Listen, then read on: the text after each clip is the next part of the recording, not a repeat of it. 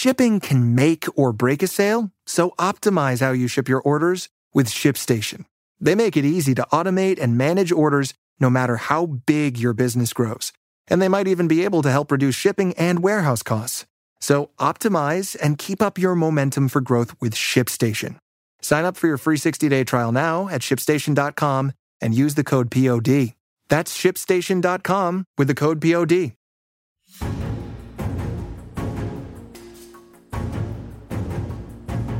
Welcome to 2020 Politics War Room. I'm Al Hunt. My partner James Carville is down in New Orleans. Subscribe, rate, and review this podcast on Apple Podcasts, Spotify, Stitcher, and Google Podcasts.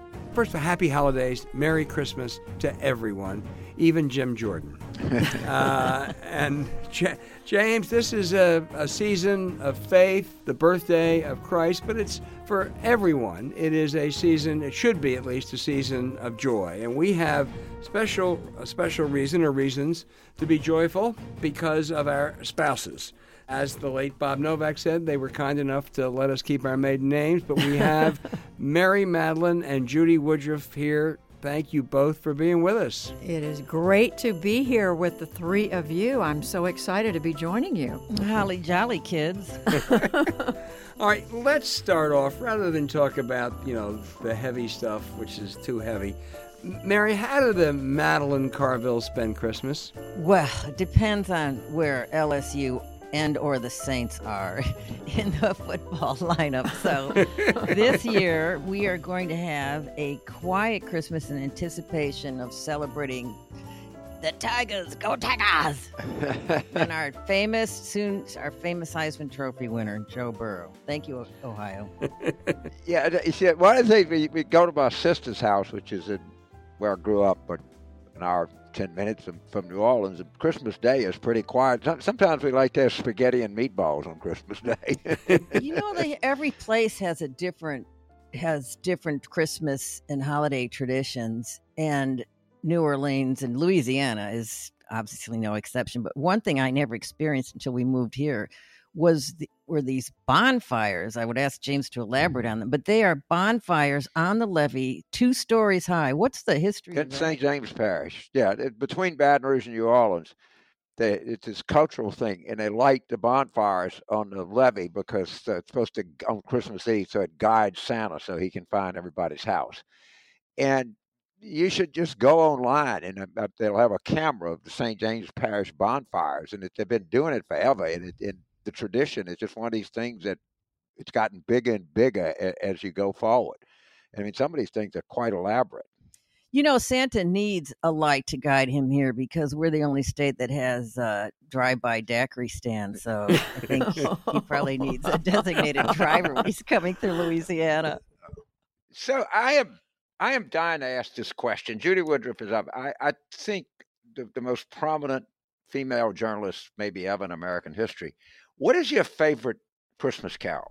Oh, my golly. I wish I'd thought about that ahead of time. There's so many of them. Well, that's why I wanted to just kind of hit you off the top of your head. I am a sucker for I love everything from Silver Bells to Jingle Bells to I'm Dreaming of a White Christmas to the hymns we sing at church on Christmas. I love all of that. In fact, I'm one of those people who likes to start listening to Christmas songs at Thanksgiving. Not that you have any choice. Mary, I will quickly tell you that one time my wife told me to stop singing in church. I'm not exactly known for being able to carry a tune. When your kids were younger, Mary, did you have special things you did that day? Was there a routine, a ritual, or what?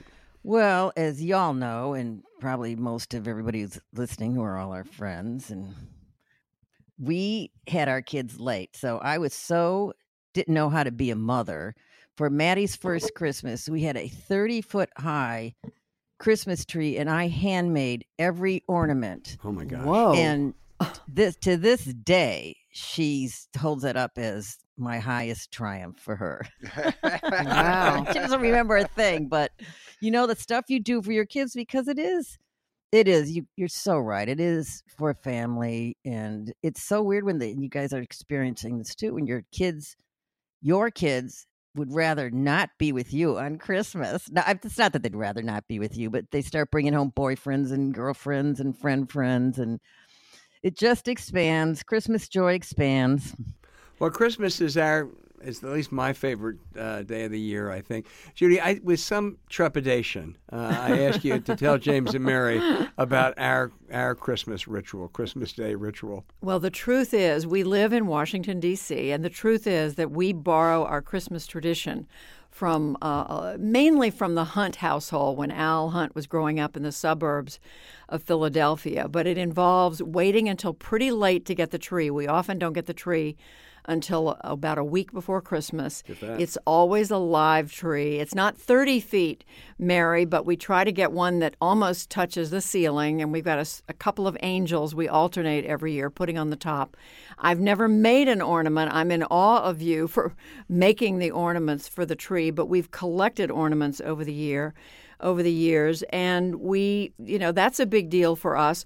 But on Christmas morning, the ritual is the children come down, we have breakfast. Santa has mysteriously and amazingly left a lot of interesting items in everybody's stocking, and we go around the table after we eat breakfast and everybody can open the stocking. We never let the children, even though they are now all in their 30s. Oh my gosh. They're not allowed to go into the living room to look at what's Santa brought. But it's just such a great tradition, and there's funny stuff in the stockings, which Mr. Hunt is usually responsible for. The other thing that happened, Mary, in 1986, one of Judy's dearest friends is Andrea Mitchell. They worked together at NBC, so she invited her to spend Christmas breakfast and Christmas Day with us, which was great. And the next year, Andrea called and said, "Can I bring my boyfriend?"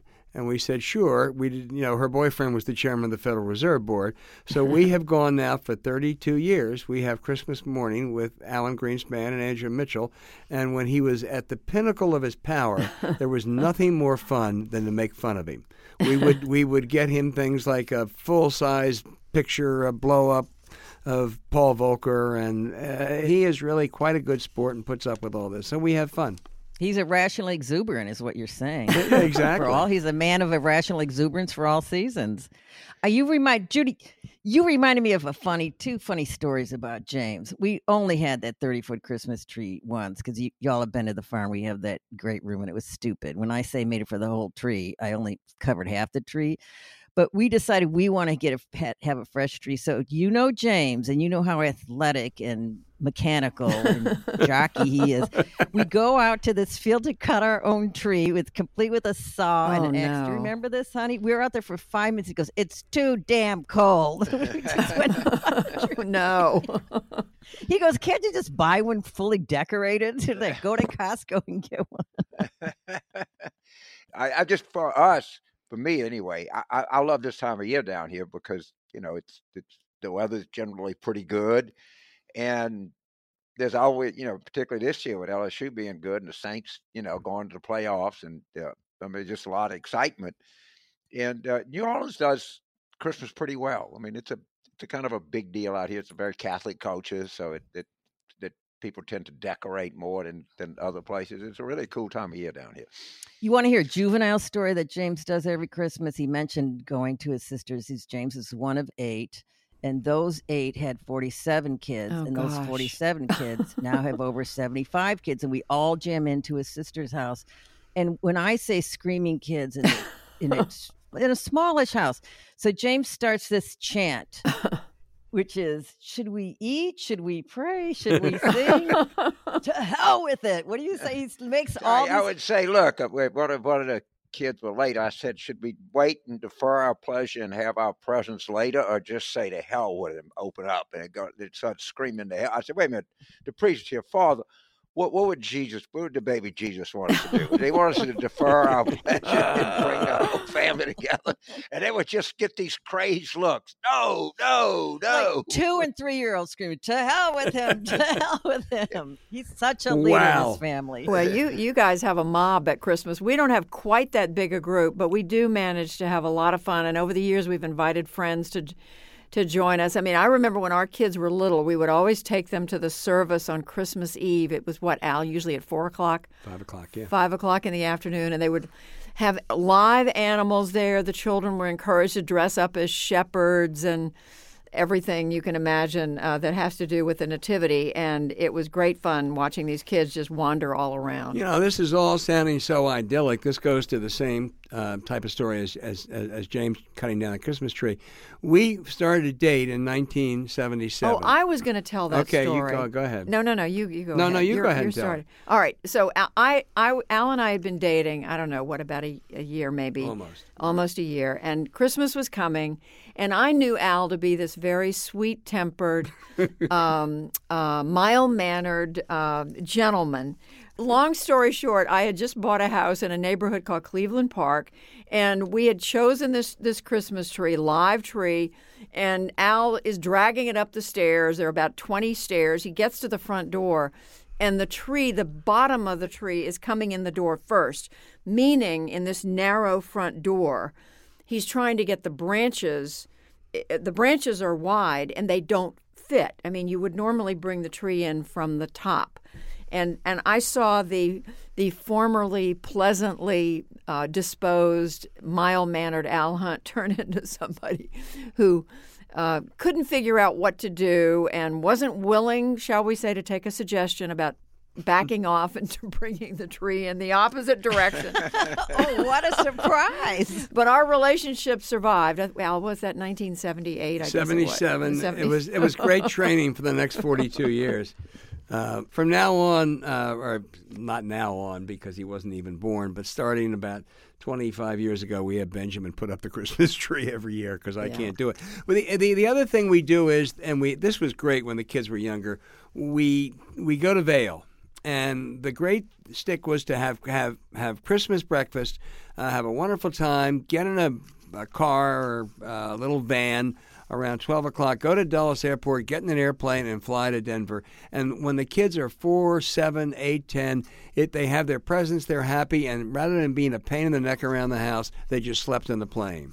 So it was a nice way to end Christmas Day, and we're going to do it again this year, except they're not 4, 7, 8, and 10. You know, you remind me of a great story about the weird world in which we all live or have lived.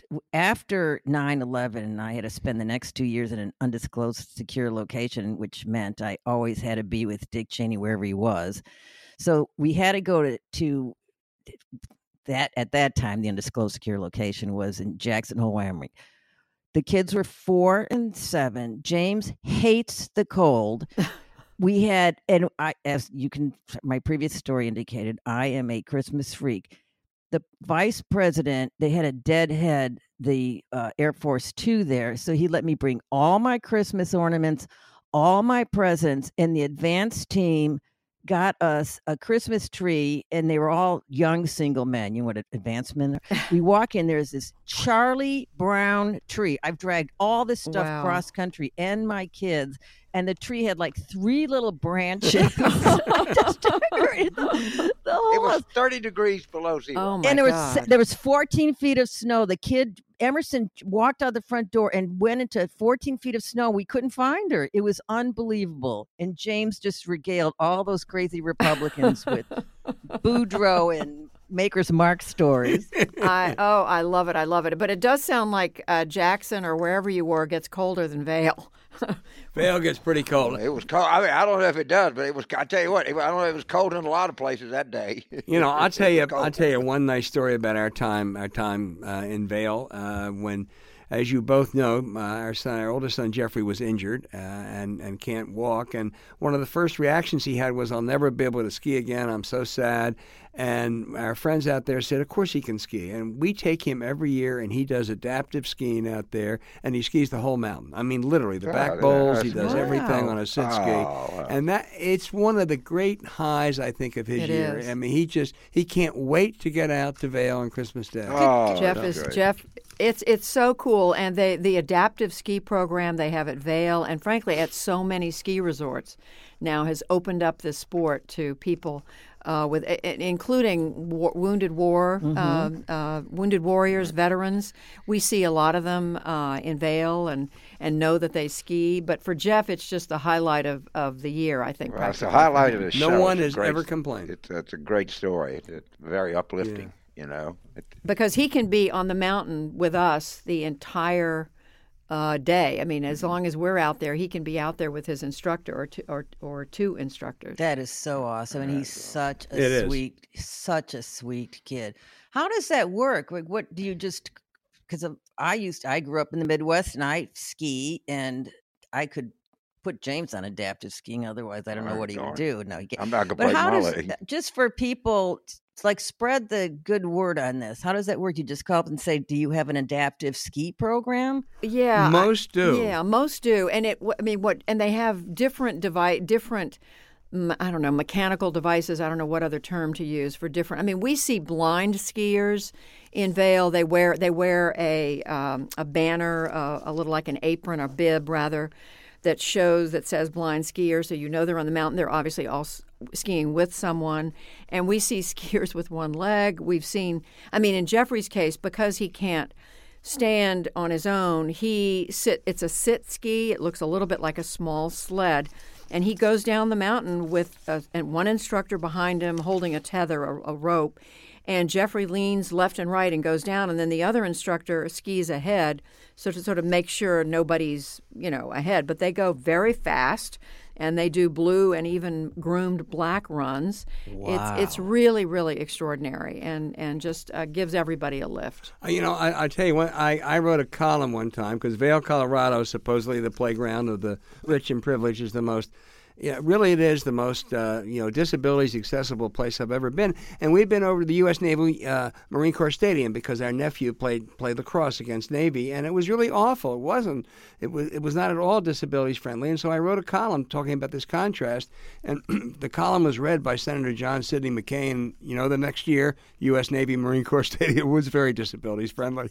Yeah, you would think that a stadium that has military, it's kind of there's a lot of disabled people that served in the military, to put it mildly. I think John McCain made that point probably more emphatically than I'm making it now. Well, so I have a question for Mary. Mary, you and I have a lot of friends, a lot of girlfriends we talk to, but I have to say these two guys we are married to, I think they talk not only at least once a day, maybe several times a day.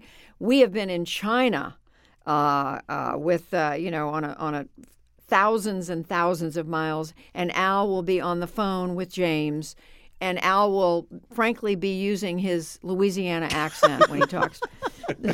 But Mary, my question is, do you have any idea what they talk about? Well, as a matter of fact, our paths do not cross that often during the day, but I have never been in the car with one Chester James Carville that he's not been on the phone with Mr. Albert Hunt. They are worse than any girls. And I don't know about you, Judy, but the older I get, the less I like talking on the phone. Just give me a text. That's how we communicate with the kids. It's just too bothersome for me to get on the phone. He talks to Al 6 times a day. He talks to George Stephanopoulos every day, Rom every day. He's got all he does is yabber on the phone all day. I'm waiting for him to start doing his nails and getting facials, and it's the most girly girl thing I've ever. And they don't really talk about anything. They just sort of gossip. I swear, Judy, it's like it was gossip the likes of which you would never spend your brain power doing. Well, I'll occasionally hear Al mention a poll number or something that he saw. Or Rendon. Yeah, exactly. Or they may mention sports. They do. May. The Washington Nationals. I am very grateful for Al's friendship to James, because James is somewhat of an addictive and obsessive personality. I don't know if you noticed that, but Al really fulfills his sports junkiedom. They talk a lot about sport. Recently you spent a lot of time talking about the Heisman Trophy. They've been on this football journey now for 50 times a day. Baseball ride this year. Whoo, man. Well, the nice thing, Mary, we had that incredible baseball season like no one has ever had before. History. And And then right after that was over and having withdrawal symptoms, James right away got into LSU. He's been in LSU before, but what a season. And I remember James Carville last January after that wasn't controversial call. It was that terrible call in the playoff game. And he said, Albert, this is my Louisiana accent. He said, Albert, I tell you, Louisiana is just jinx. They're out to get us. We're never going to get a fair break. It's just awful, Albert. It's just, we're doomed. They all hate us. And, since then I would point out there's LSU and the Heisman Trophy winner. The Saints are going to the playoffs, and the Pelicans got Zion Williamson. James, I don't think they hate you. Look, Mary hadn't watched the Saints a lot more, but she watched the Georgia game, and she watched the whole game, and she calls me, she says, Joe Burrow, he's really good. I mean, he's really good. I said, yeah, he's really, really he's good. He's making me sound like a dunce. But for all of your listeners, this is a once-in-a-lifetime quarterback. That's all I have to say. And I'm increasingly associating winter, particularly since we're in a warmer climate here, with these winter sports. And I knew who Joe Burrow was and what he was doing. It's from Ohio.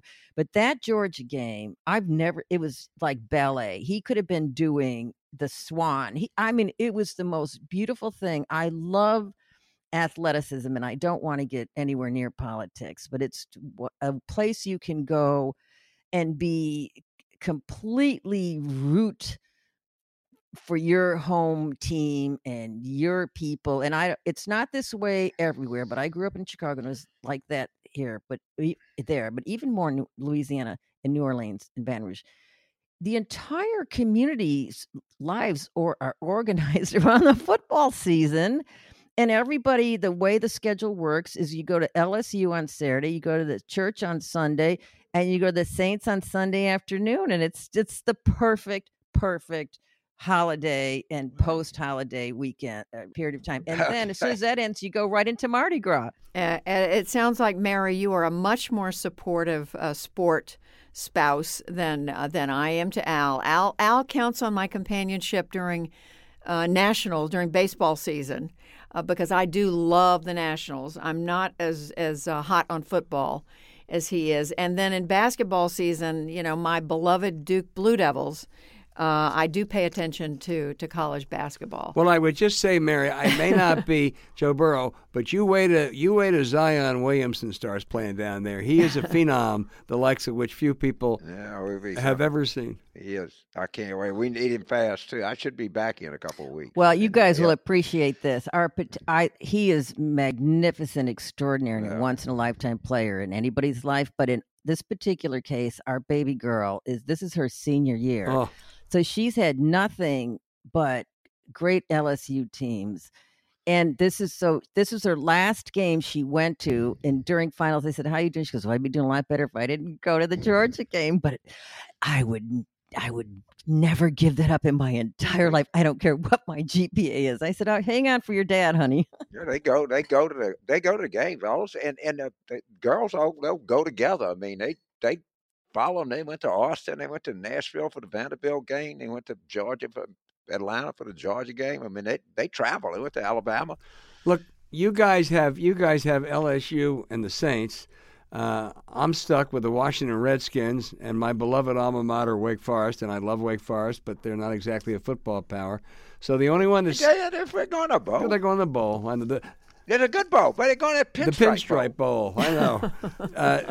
Judy gets crazed in Duke basketball games, though. She can say that she's blasé about this, but when Duke plays basketball, she is crazed. I get teased a lot, Mary and James, by our children, especially our son Ben, who follows sports as his father does, and who teases that the only thing I know how to say at a game is "Go Duke."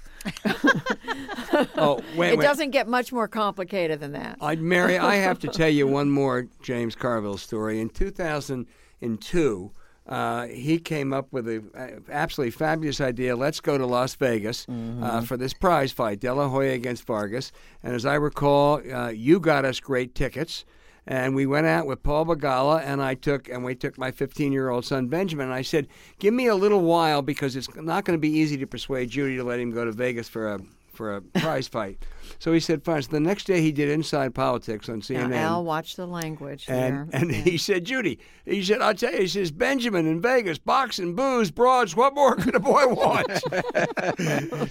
it set back the cause for a few days. I was horrified, but he still went. Al had already cooked this thing up, and there was no talking him out of it. I always encourage young people to get into Vice early because you got more time to enjoy it. It'd be terrible to pick up that later. But what a great show, guys. This is terrific. Listen, both of you, not only a Merry Christmas, but go Tigers. A great trip to Atlanta. Yep. And the happiest of New Year's. Merry we love Christmas you both. to all our Dave. We wish you the merriest of Christmases, Thank you. both of you. Thank you so much. you.